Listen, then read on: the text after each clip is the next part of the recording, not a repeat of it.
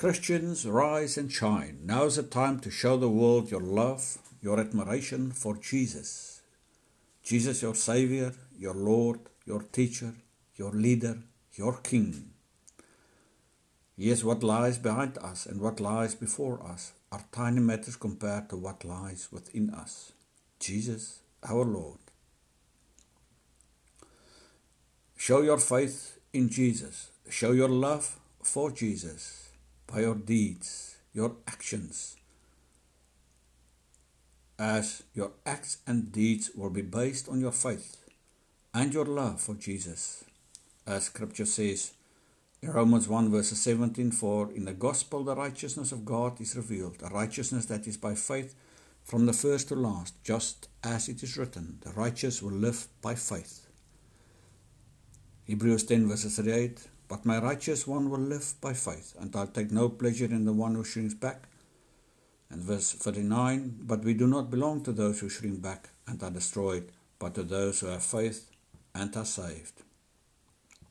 To live by faith means to act in faith, believing in Jesus and obeying Him, obeying His teachings, obeying the Word of God, and obeying the Holy Spirit, and to live a holy and righteous life.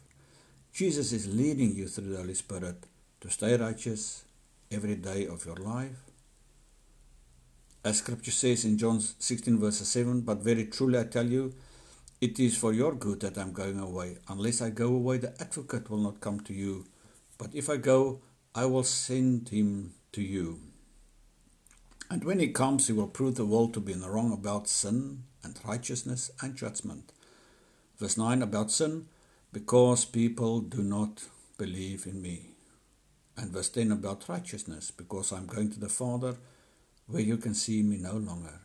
That means the Holy Spirit will teach you, will lead you in a way of righteousness, to become holy, to be able to enter the kingdom of God.